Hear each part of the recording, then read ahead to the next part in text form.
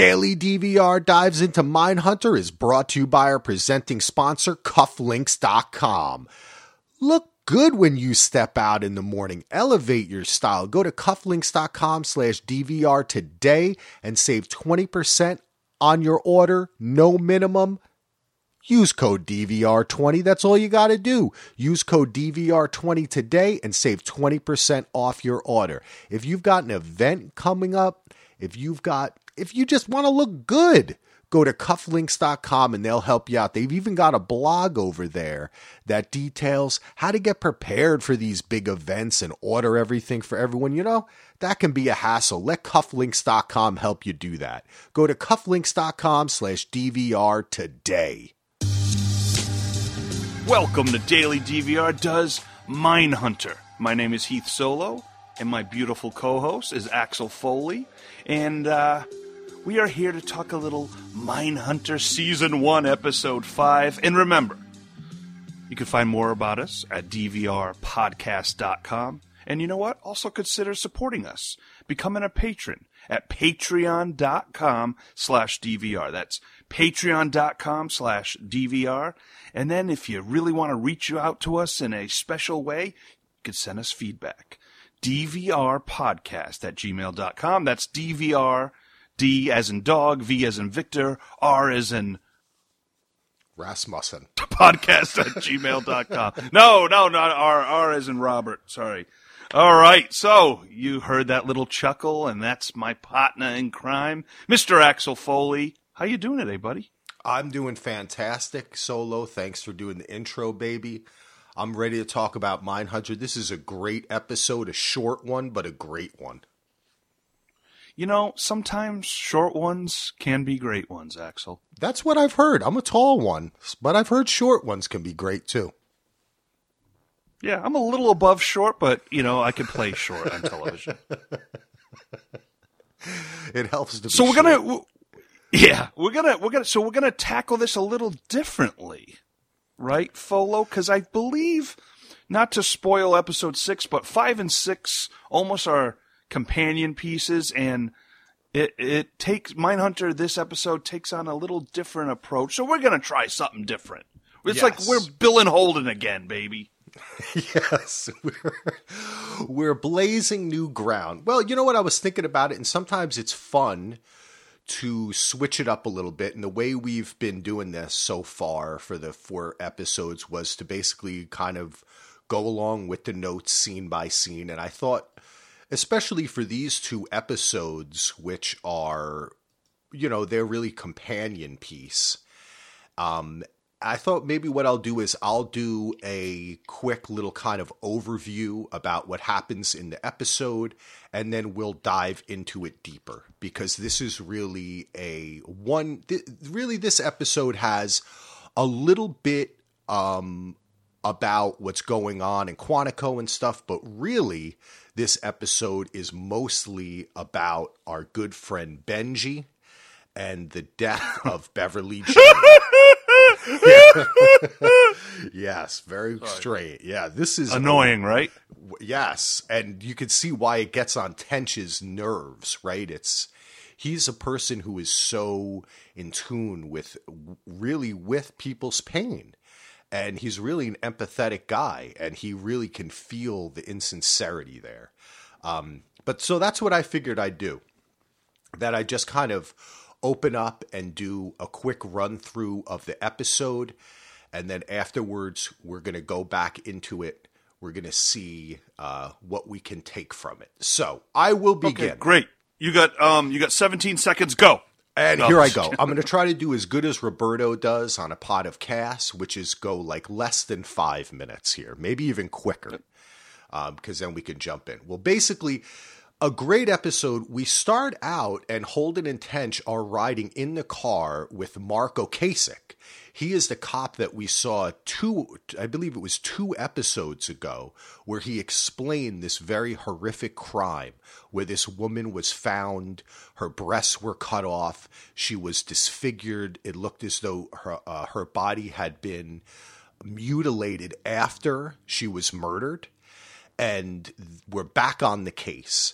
Let's remember, we ended last episode with Wendy, Bill, and Holden together as a team in the elevator, having just given a huge grant, actually several huge grants, so their team is solidified. But when we start out this episode, Wendy's not there. It's Bill. It's Tench and Holden on the case again. Rust Belt America. They're in Altoona, Pennsylvania. They're immediately finding out information about Benji, who is Beverly Jean's fiance. The cop says that they're on their way to interview him. So we jump kind of cold right into this, which is very interesting because a lot of what we've seen so far has been a slow build. They interview Benji. Tench is aggressive. The cop is empathetic. Holden is scientific and tough. Then they go and interview Benji's mom. She's in a church. Again, we see the dynamic, and we find out a little bit more about Benji, but what we've seen in the first interview, which is that Benji is kind of a punk. He cries a lot, as you were making reference to. He keeps on saying, Beverly Jean. And she's being described as very beautiful and vibrant and alive. And here's Benji, who looks to be a total loser. And the mother kind of leans into that as well. From the mother, she mentions that one of the things that the mother mentions is that Benji wets the bed. This brings us a little bit into Bill's world.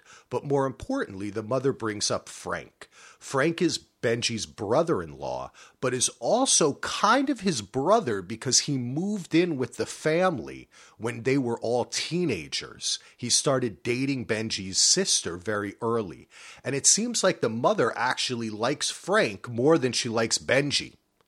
She also describes Benji's sister, Rose, as kind of very submissive.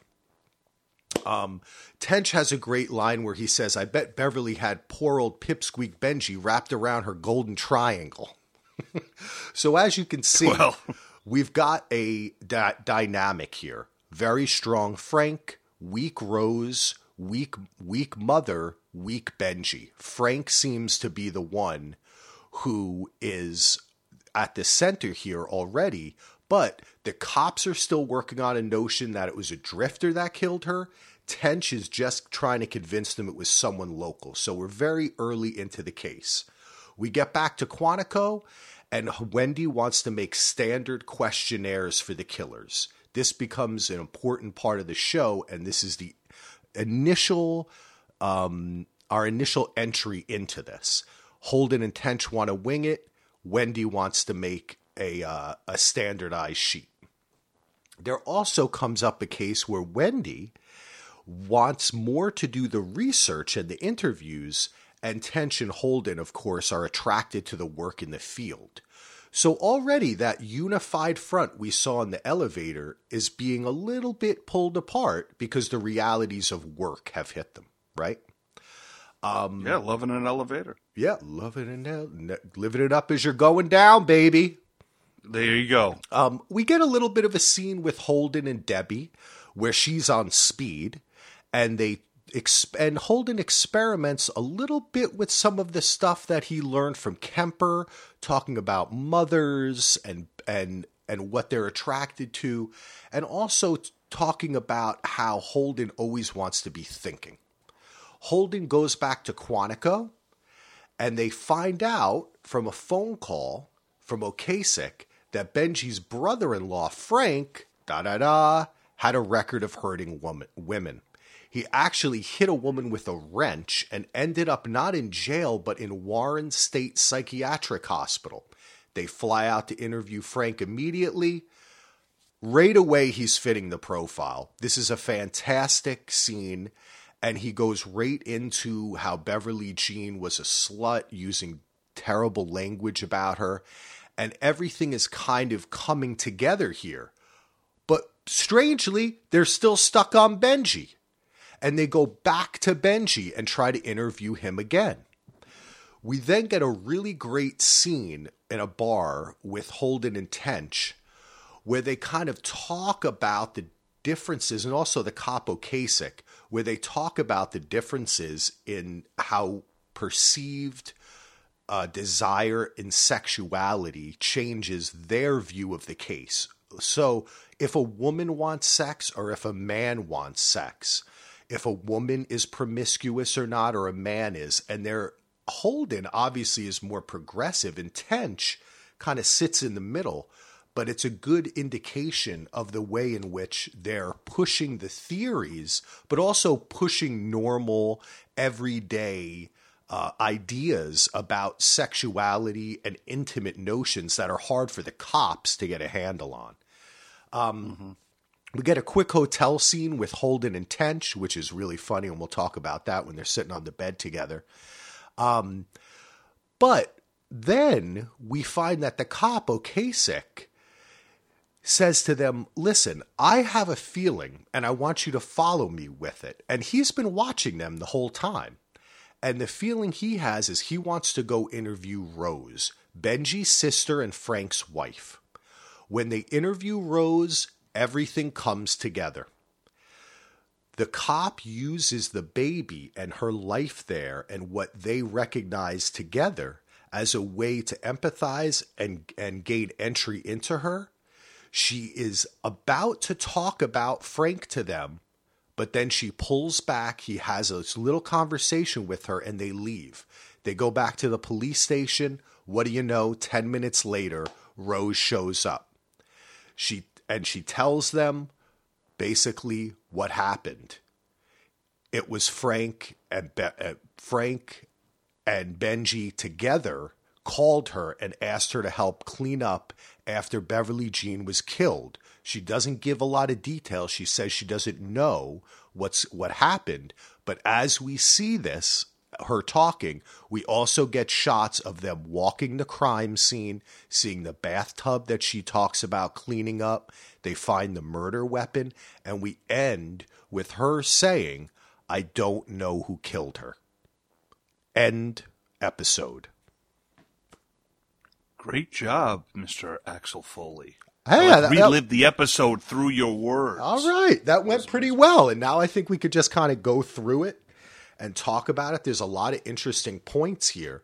But this really is, there's a little bit of this stuff with Holden and Debbie, and we get a little stuff at Quantico. But really, this is this one case and about what it amounts to 6 or 7 interviews that they hold over the course of this episode. Yeah, and this episode is very different from the others because it's into a case we already know about. There's no interviewing serial killers. It's just straight up police work, and it's kind of a breath of fresh air for this show because we needed something. It just added. Oh, okay, now they're into it, and there's going to be a reason why we get this type of format. But it just really had me going. I was really in the mood. You know, I love the Law and Orders and all that good stuff. So this was done exceptionally well. But I just loved them working a case together. It got me real excited. And I think this is around the time where I was hooked on the show, but then it pushed me to I will watch this show every season it's on. Yeah. I just loved them working together, and I love this Detective Ocasek. Like you said, and what pisses Bill off big time is he calls ahead when Benji's finally back in town. He calls ahead, and he's guiding the questions in the interview, and it's really frustrating them. And as you said, as the interviews begin to go, and then when he gets the idea to go see Rose, and then he kind of, because of that, like he actually learns from Bill and Holden, yep, has a hunch, goes, and is not like coddling her. He's like basically uses her kid to be like, hey, not for you, not for Frank, for your child. And it really, got her to go to them. which I thought was a great move because I liked this character Ocasek, but I'm like, man, but he's in this small town. This is a big deal for him, and of course everyone goes to church together. Everyone knows each other. So I really love what he learns from Bill and Holden, and it's funny because Bill's frustrated, and it's great when they throw the drifter part away, Axel.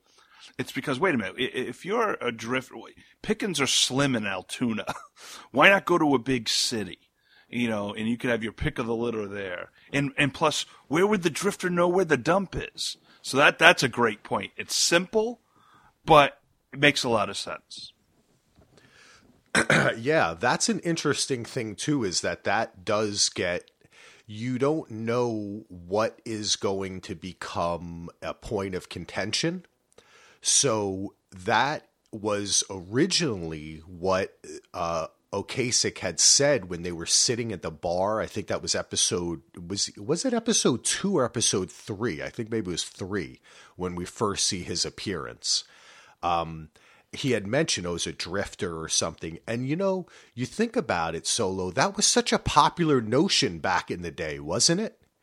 That, especially like in California, they're like, don't pick up a hitchhiker. It's going to be Manson family, right? Like it's always a drifter passing through that gets you. But most of we know now that most crimes, I think if you talk to people in the general public and ask them who kills people, they would say someone you know. Yeah. No, I was just talking about that with my wife the other day. We forget what we were watching, but it's always, and when a woman dies, they always look at the husband or the boyfriend, and it's just a lot of times. I mean, I wonder what the percentage is, but you're right. Most of the time, it's someone you know, and this one definitely with the mutilation, everything. Could it be a crime of passion? Would a drifter really take his time to do that? But they didn't think like that back then, right? The way they thought back then was that if you loved someone, the last thing you would do would be to hurt them like that. And that's kind of the idea that Ocasek has, and why he's so nice to Benji, and even like he says also that he told the mom certain details and they were mad about it, right? They were upset that people were finding out details in this small town. And it was really a difference between Holden and Tench seeing this as a part of their greater case log now and kind of their hunt that they're on. And almost in a sense, not realizing that they just really stumbled into a small town crime, right? That they had to still be... Tench has the ability to see an Ocasek himself as that kind of beat cop guy that Holden doesn't see himself as. And it allows their entry more so into this world, even though it frustrates Tench, because he wants a certain kind of police work to be done along those same lines, right? Like, it's interesting. He empathizes with the guy because he's like, yeah, we're kind of the same. But then when the guy acts like he should, which is he's probably going to talk to his friend or go to a bar just like he talked to them, right?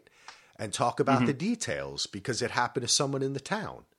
But it makes Tench angry at the same time because he's attached to the idea that this is their greater serial killer work. But to me, the guy Ocasek is really like what a great actor here. And this is one of the few episodes of Mindhunter where I feel like he's like kind of the big guest star. Mm-hmm.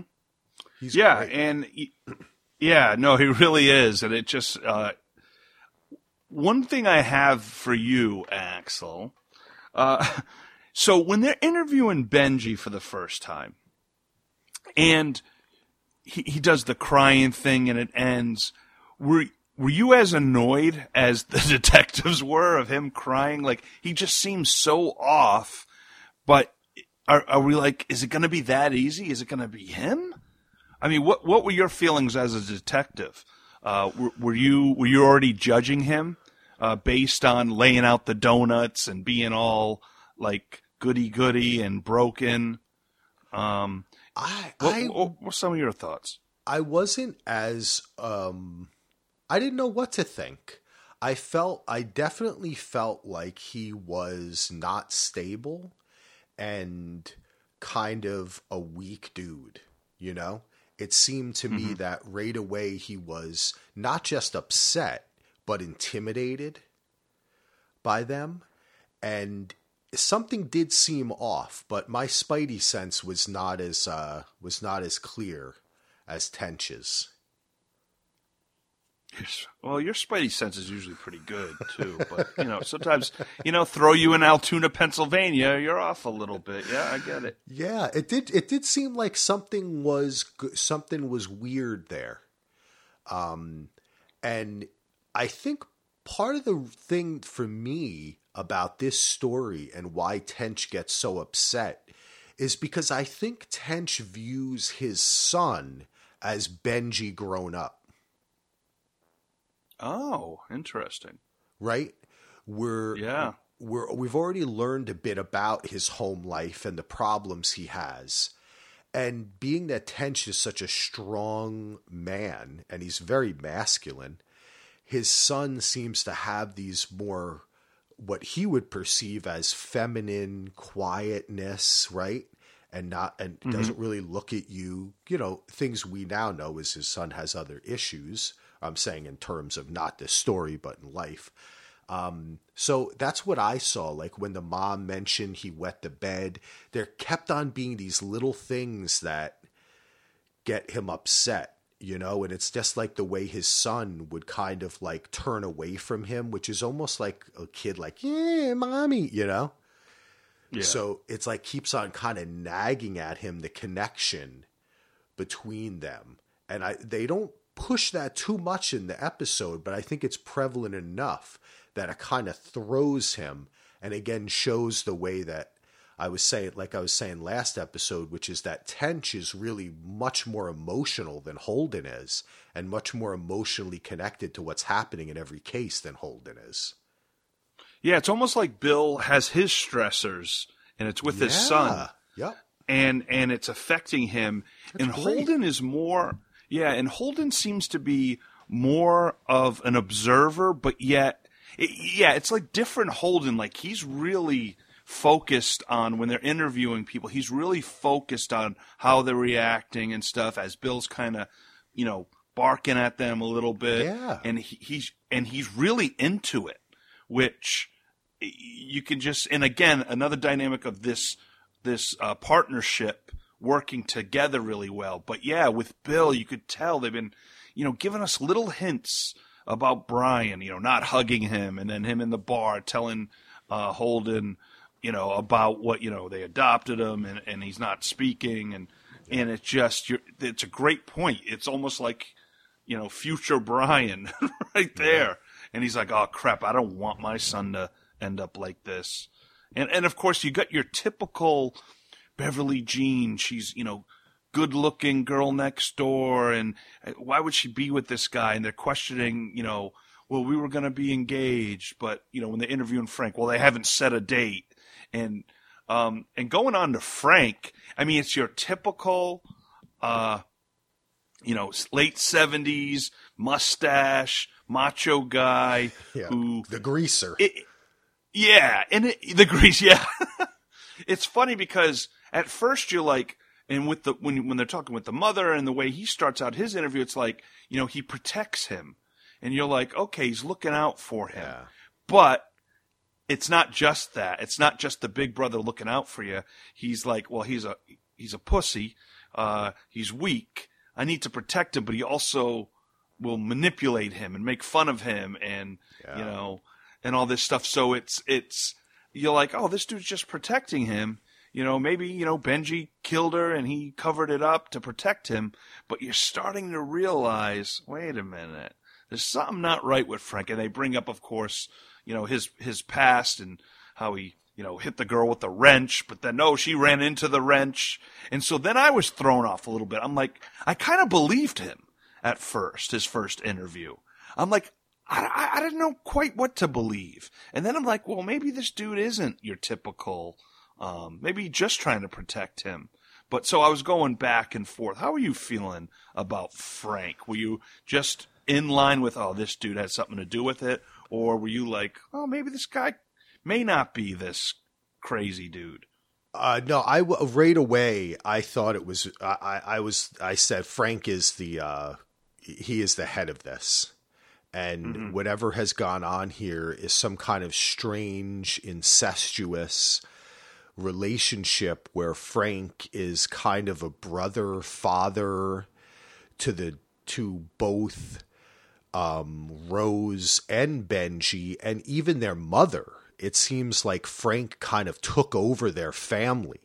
The way that the mother spoke about him, the way we see Rose at the end, she's just seems so beaten down and like the life sucked out of her, Take a little break to remind you of our presenting sponsor, Cufflinks.com. Sometimes I just go over to Cufflinks.com, I look at their awesome products, and I say to myself, how lucky I am to have this amazing sponsor. They've got the coolest stuff over there. Man, you know what they sent me, and I'm going to be giving these away, some popcorn cufflinks. Listen to all our podcasts at dvrpodcast.com to find out how, but they've got awesome stuff over there. So go to cufflinks.com/DVR and use code DVR20. They've got socks, ties, cufflinks, money clips, tie clips, so much cool stuff, even like pocket squares, just any way to kind of make you look good. Those little touches always help. Don't forget the little details, baby, because cufflinks.com's got them for you. Go to cufflinks.com/DVR today, use code DVR20 and save 20% off your order, no minimum. One of the best parts about podcasting is getting to know the listeners and making new friends. And one of those friends is Andy. You may have heard me mention him before on one of our many podcasts. And Andy and his wife, Claire, are looking to adopt. So if you or anybody you know is considering adoption for their baby, please consider the loving family of Andrew and Claire. They're a home study approved adoptive family of 3 living on a farm in southern Minnesota with a dog Barney and 2 turtles.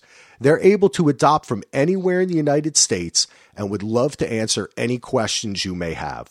To learn more about them, check out their Facebook page at Andrew and Claire Adopt or on Instagram at Andrew_and_Claire_Adopt. You can also email them at andrewandclaireadopt@gmail.com. So again, if you or anyone you know is considering adoption for their baby, reach out at andrewandclaireadopt@gmail.com. Thanks. This episode was directed by Thomas Lindholm, who is a Danish director, and he did a bunch of great films. A War. He's worked with Mads Mikkelsen a bunch of times. He did Hijacking. He's a fantastic director. Oh, he also did 10 episodes of Borgen, which is a very famous Danish kind of political drama. And this is so much of this is this Rust Belt interiors, and it is very kind of like Scandinavian in a sense, right? It's really like dark and cold and foreboding, and the lighting, it looks like all the lights are, everything's like top lit. And so it's a little dark at the bottom. There's like shadows on the floor. Seems like the ceilings are more lit well than where people are looking at each other. And I kind of digress for a second there. I'm sorry, but but Axel, I want to digress with you real quick because when Rose is kind of given the confession, it's amazing what they do here.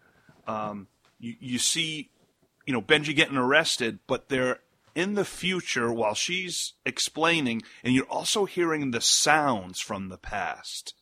Yes, in the future. Yeah, that's great. You're right. That is unreal, and it almost feels like the Fincher directing tree. Like this guy has got Fincher qualities, Lindholm, And I loved the way they did that. It was so different. Yeah. And I felt like I was in the sequel to Seven a little bit. Yeah, or like the girl with the dragon tattoo. Yes, work, yes, you know, yes. which is I think Fincher takes a lot actually from those directors, and that's the same. That's a kind of feeling of dark melancholy that he enjoys adding to his films. I mean, even if you think about a film like The Social Network, there's this kind of like coldness, right? Like people dressed in a lot of sweaters. He likes that. Fincher likes that. You think about Fight Club, a lot of it takes place when it's cold, not when it's hot. These are things that he enjoys, closed spaces, and that's a great technique there. You're right, Solo. They're interviewing her at one time. In the future, you're seeing them walk through the house, and at different points too, right? Like over a period of hours, if not days, when they're checking things in the house, right? And then you hear those sounds, so you're lost in time and it becomes just muddled, right? And a lot of the color palettes in this episode, you think about the blues, the grays, the whites, how they kind of muddle together. And it creates that kind of feeling of that molasses and this town, this place, this Rust Belt, Altoona, Pennsylvania, where time has kind of become unstuck, you know? And it's only characters like Frank. It's like a Stephen King story. It's these crazy, violent men who come in and like almost just try to control it and push it in a certain direction. And you see that's what happened with Frank, and who gets lost in it all. And this episode does a really interesting job of never really letting you get to know Beverly Jean except through these interviews, right? Yeah. They're the only people who can speak for her. And the picture you get is of this gorgeous, intelligent, funny, amazing girl who is stuck in this terrible place. And out of all the people that she has to run into, she finds a nice young guy, Benji, but little does she know that the worst guy in town is his brother and brother-in-law, right? And she becomes violated by this entire family. Yeah. You know, it's as if the city itself did this to her. And that's how I think this is such a great episode because it communicates an idea of America and of crime in America, of crime against women. At this episode does a brilliant job of purposefully not showing you her picture a lot. You know what I mean? Just letting people describe her. Yeah, that's great. And you know, who knows if she saw a weak Benji and wanted to use him for whatever she wanted as she, you know, did her hair for other people but not knowing the family was just not quite yeah, we don't know, right? One. Solo, like we have no idea. She could have been madly in love with him, and everything that they're describing about doing her hair and everything is total bullshit, and they're just degrading her.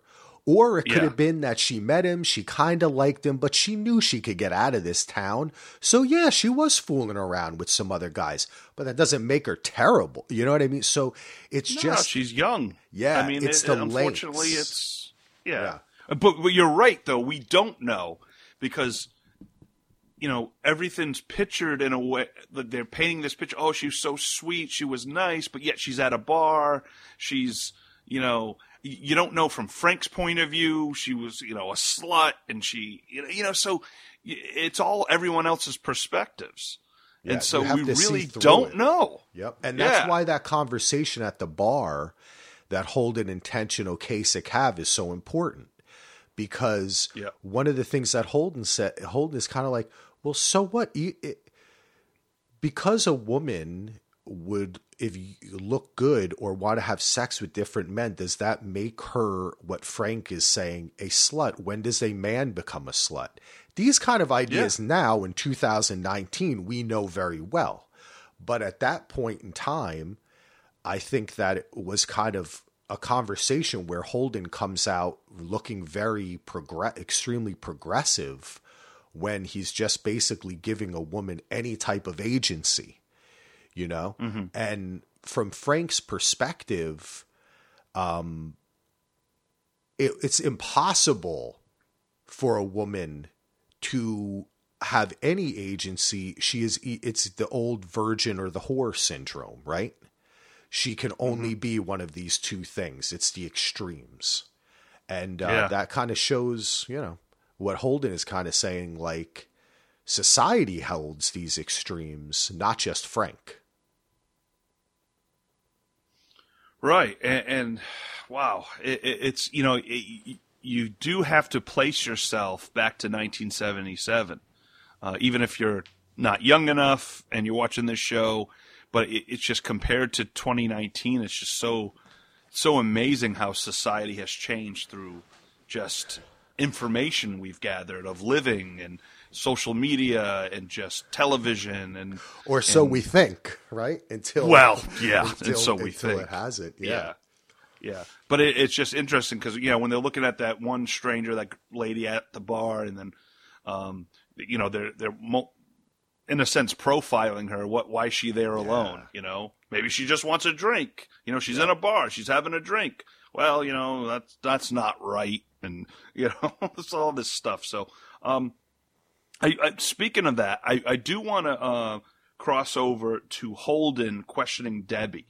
Like you said, she was on speed, she was studying, and they're having coffee, and then Holden does the thing that you shouldn't do, asking how many men you slept with. Yeah. And he's questioning her, and she's like, let's not do this.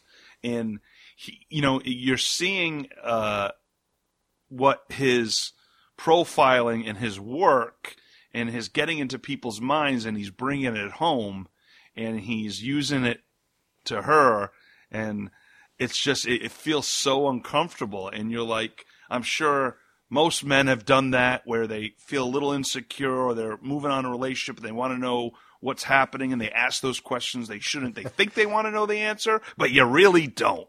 And it's like, unfortunately, it takes maturity and probably age to be like, hey, what happened before you? It's, and that's what even Rose says about Frank. Hey, what happened? That's his past, with the girl and the juvie record or whatever. She has that notion of, hey, I don't want to know about the past. I'm living in the present with, where, Holden it wants to know about the past. Yeah. And so I don't know if that's going to begin a rift. Debbie's definitely, as we talked before, last episode of the one before, where Debbie's a different breed, and you can't be this macho, possessive, ask questions she doesn't want to answer type thing. She's just not going to deal with that, especially the way he approaches it. Yeah. And it's funny, Solo, because the way it's like he asks her these questions as if he is separate from it, right? Like it's unemotional, like he's trying to be at work, right? Like, oh, okay, I can handle this, Yeah. And then Debbie, though, because she's smarter than him, is like, yes. No, you can handle it, Holden. And that's why she immediately knows you're right. That was a great scene. And yeah, that really does come from really, like his insecurities, and also seeing hearing about Beverly Jean, and then having the conversation, having all these different conversations about her and the way she acts, the same way that Tench is seeing his son in Benji. In some way, I believe Holden is seeing Debbie in Beverly Jean, right? That kind of strength, right. The way she shines brighter. And this is a thing too. I mean, how many times have we seen this story of a young, beautiful girl who shines bright in a small town, and the terrible men who will do anything to possess and destroy her, right? Like, this is kind of like an age-old story. And in a sense, Holden is like kind of seeing Debbie in that light, and Debbie's kind of like, wake up, Holden, like, stop thinking about, like, just be with me, right? Like, don't think about everything all the time. I want you to live with me and feel with me, and not be like, I am now a new subject that you're in the room with. And you can see that that is kind of the way in which he sees their relationship, but that's kind of the way Holden sees all relationships. Yeah, and speaking of relationships, we get our boy BTK mailing a letter. Yes, we do. Now, again, speaking of relationships, I just like to do a transition, but segue, but it has absolutely no freaking. Anyway, so is he mailing a letter to the press? Is he mailing a letter to? That's what I think it is. Yeah. Yeah, that's because at first I'm like, rewatching this, I'm like, okay, he's mailing a letter, a zippity doo dah, but I'm like, oh, wait a minute. Yes, he's doing his press thing, his Zodiac. But it made me think this though, Solo. I don't know if if at this point we're supposed to think that he's killing people yet. Right? Yeah, I don't know. Yeah. Because the other short scenes have only indicated that he's thinking about it. So I don't know. It makes you. I don't know the case of BTK. So did he actually communicate his desires before he actually killed? I don't know. Yeah, I don't know. Because they kind of just drop you into it. Yeah. And you're not quite sure which I like. If he's. Yeah. So it's interesting. It's like literally what, is this letter? I mean, why is he mailing a letter? Why are they showing us him mailing a letter? And hopefully we'll find out why. And I'm sure with this show, there's a good chance we will. But it's very interesting. It's something very simple, but I'm sure I gotta believe it's going to be something that plays later on. Yeah, just little pieces that we see that even if he was just mailing a letter solo, that's kind of creepy. Though I like that they would do that, right? Like, yeah, because, right. It doesn't have to be something. It's just a little bit like what happens if you opened up that door and could see into their life. Would something mundane seem sinister? Yeah. Oh, I like that. Right. I like that. Interesting. I want to bring up when they go back to Quantico and talk with Wendy about the standard questionnaire. You read my mind, my friend. Yeah, this becomes incredibly important for the show. And so far Wendy really has had very little to do with what's going on there. Remember, she only just arrived. Shepard only just knows that she's there officially, right? And has acknowledged her.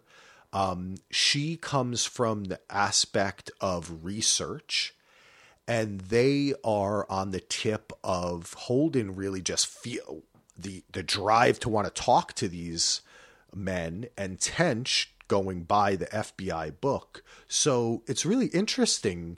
Right off the bat, they're kind of at odds. And as soon as she says, standard questionnaire, the first thing Holden says is wing it, right? Like, yeah, those words come right. This is really an interesting point. What did you think about this, Solo? Well, I was looking at the reactions of Bill and especially Holden, and the reason, I guess you could say, I want to say successful, but the reason when they interviewed some serial killers and stuff, it is going with your gut and following, read the tension in the room and where it's going. And it's understandable because, Wendy wants format questions. She's like you said about research and data. And if we can't compare and we just have all this stuff all over the place, how are we going to be able to construct a through line with all this information? But I just realized it was like someone, you're at work and someone mentions, oh, we might make some changes, and it's like, yeah, no, I don't like that. Okay, whatever you say, boss. Yeah. And I like doing it my way. So yeah, it's again with Mindhunter. Every scene means something. They throw that in there. So it definitely seems like as a strong possibility it could, become a problem, or do they work together to fit them both in? Do you use the format questions, but then if you see it, go this way with it? So, but I and then I started thinking, Axel, God, if you go in there with format questions and strict structure, maybe some of these serial killers they'll feel like they're being interrogated versus just talking. And I think the reason why they were able to get, Ed Kemper loved to talk, but it was to go in there and just talk to him. Yeah. And Kemper felt a connection. He felt that actual. Yes. Yeah, you can't, Solo, that's true. You can't have, if we were to do this podcast by us saying every episode we're going to ask the same questions, it wouldn't make any sense, because what happens if one of our questions is like, what is Tench's wife doing this episode? But then she's not in 4 episodes. So yeah, right. They're trying to you're right. They're trying to find their way around it. And they're also trying to find the way around working together. Not only working together, but their work dynamic is not completely clear. Who's in charge of this, right? Who leads? Who's in charge, new. Axel. Yeah. We all know Charles who's in charge. Charles. Of our days and our lives. In our lives, yeah. Well, for Holden, it is Charles Manson, right? But we'll get to that one later. Hey! That's true. Don't skip ahead. But this immediately really does become a central issue, which is when to go off book and when to stay on. And it's something that they're going to be working with. And it also brings up immediately another central issue, which is Wendy wants them to keep on interviewing people and do research. And they really are, what is this whole episode about? Beverly Jean, a case, an actual case that's happening, which is not her purview. She is not a cop. She is a researcher.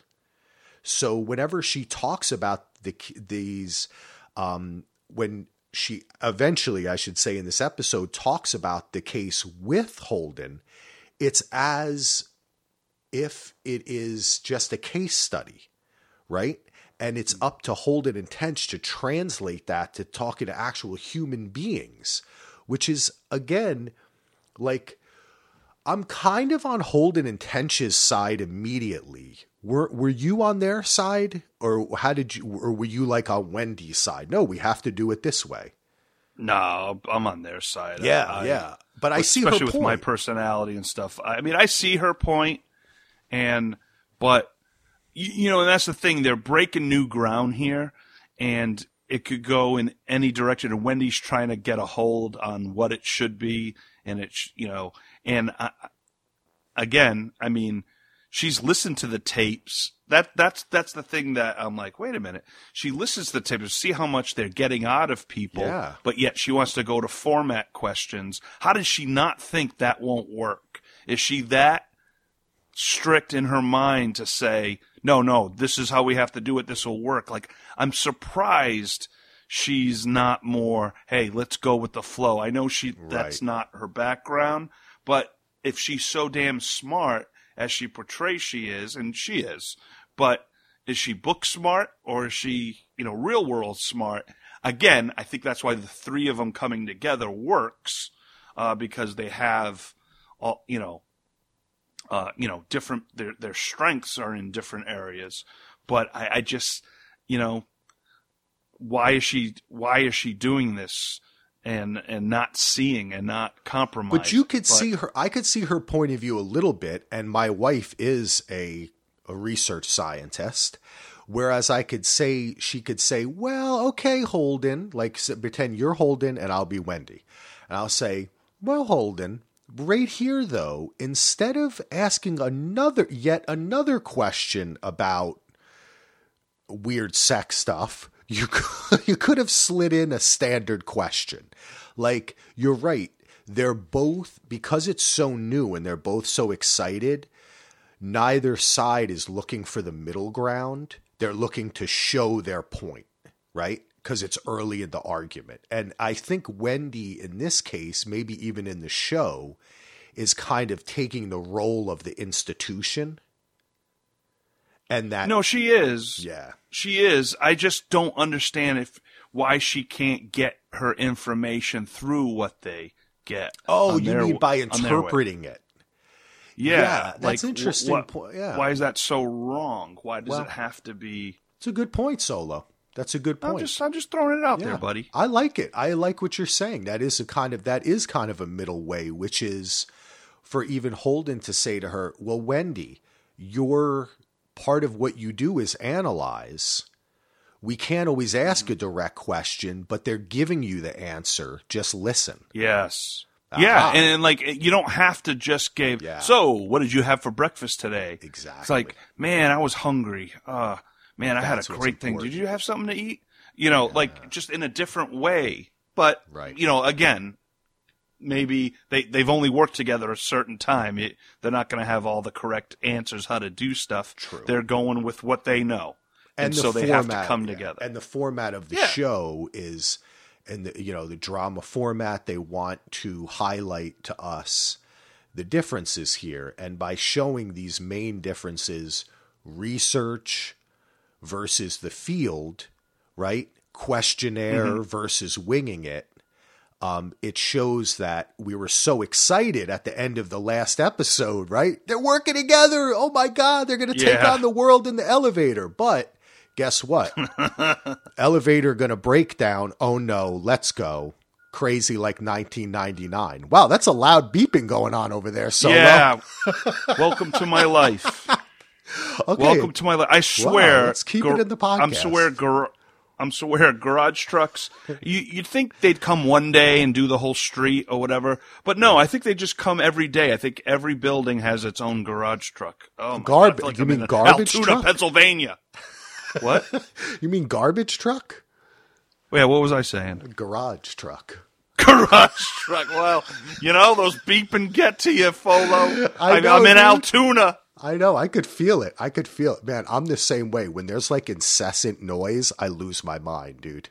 I can't. It's like when my one dog barks in like an exact same cadence every time. Oh, there we go again. There we go.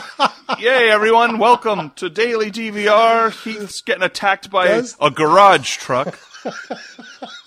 It's like, honestly, like I can hear sounds, people talking, everything all together, but one distinct sound like that is just like, it's torture. It gets you. Dude, this is very Mindhunter-esque. The way it's that repetition, it's like Kemper, the way he just keeps on going. Like, it weighs you down like water. But let's keep it going. Well, I'm going to go. Let's wrap this up so I can go take these people out and shove. Anyway. So that's all I have, Folo. Is there anything you want to touch before we close out the show? Yes. In the car, Holden takes Wendy to the airport, and they touch on not only the case. Wendy actually agrees to kind of do a breakdown of her analysis of the case, which is brilliant, by the way, and she is brilliant. But they touch a little bit on Holden's feelings, and she kind of is becoming almost like a therapist, mother, co-worker to him. But she says something very important to him. She says, he says to her that these killers seem to have no emotions. And she says, the killers have emotions. They just don't think other people have them. They don't think other people have interior lives. And that's an important distinction that a lot of people get wrong. And it's something that is very important for Holden to understand, right? And it connects, I think it opens him up to understanding and feeling right about when he is empathizing with people like Kemper, or someone even like when he gets into it with Frank and starts using their nomenclature and the way they describe women, which is that it kind of shows that Holden was right. A lot of people think that the killers, they don't have emotions. Like a sociopath is a person who has no emotions, but actually it's a person who thinks other people don't have emotions. So when they hurt them, they don't think that the person is feeling it. They only experience their own interior life. And I think going on throughout Mindhunter, throughout this series, and especially for the character of Holden, it's important to remember that Holden's actually correct, and that empathizing and trying to get to the emotional root of these killers is the correct methodology, because that is where this all lies. And it's also shows that the reason why people think killers don't have emotions is because it's easier to think that, right? It's easier to think that someone who hurts and kills can't feel it. But it's just that they don't think the other people have value. And that really, that little scene in this episode kind of was so important to me, and I think is really important going on. I agree. Definitely, baby. All right, we're going to wrap it up here, because the next episode, episode 6, we're talking about the same case, and it's really a wrap-up of the same case. So we're going to talk probably more in depth about the particular case. But thank you, everyone, for listening. I am Axel Folo. My co-host, of course, is Heath Solo. We're going to be covering Mindhunter all the way through season 2. You can catch us at dvrpodcast.com. Email us, dvrpodcast@gmail.com. Become a patron. Patreon.com/DVR. Just dropped all 9 episodes of The Heisenberg, a Breaking Bad podcast hosted by Heath Solo on our Patreon. Getting ready for El Camino to be dropped on Netflix in October. All right, Solo, I'll let you take us out. I don't want to leave Beverly